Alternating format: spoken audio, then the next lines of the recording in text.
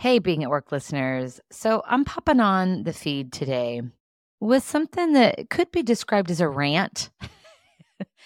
It can also be described as an empowering message to be thoughtful about the way in which you refer to people in the workplace. I think nicknames and fun little ways to say hello to people, while no doubt can seem harmless, can be very harmful and offensive and condescending. And one of those phrases, one of those little nicknames is calling people kiddo. And last week, within the course of a few hours, I had two people call me, well, one called me kid and one called me kiddo. They both happen to be men who are, 15 to 20 years older than me. And so it felt really patronizing in both situations. One, it was the second time it had happened. And it really bugged me the first time, but I didn't say anything. And so we were hopping on a Zoom call and people were joining. And he said to me and a couple of other of my colleagues, he said, "Hey, kids."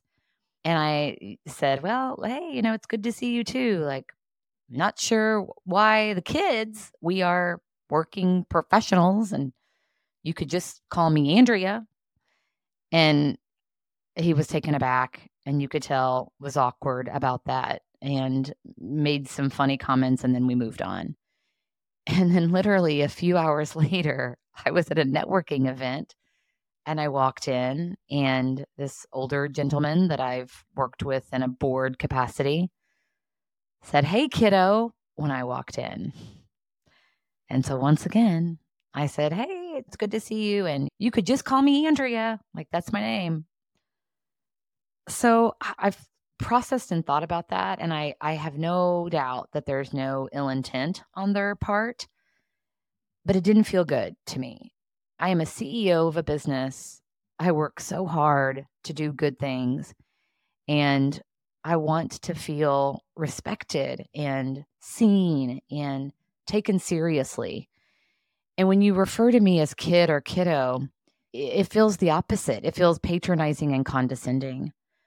So here's to being thoughtful when we're referencing the people that we work with, that we connect with. Let's use names when we can. Let's be sensitive to how something can feel really off-putting to someone. I think that's a great way to take care of the people that we serve.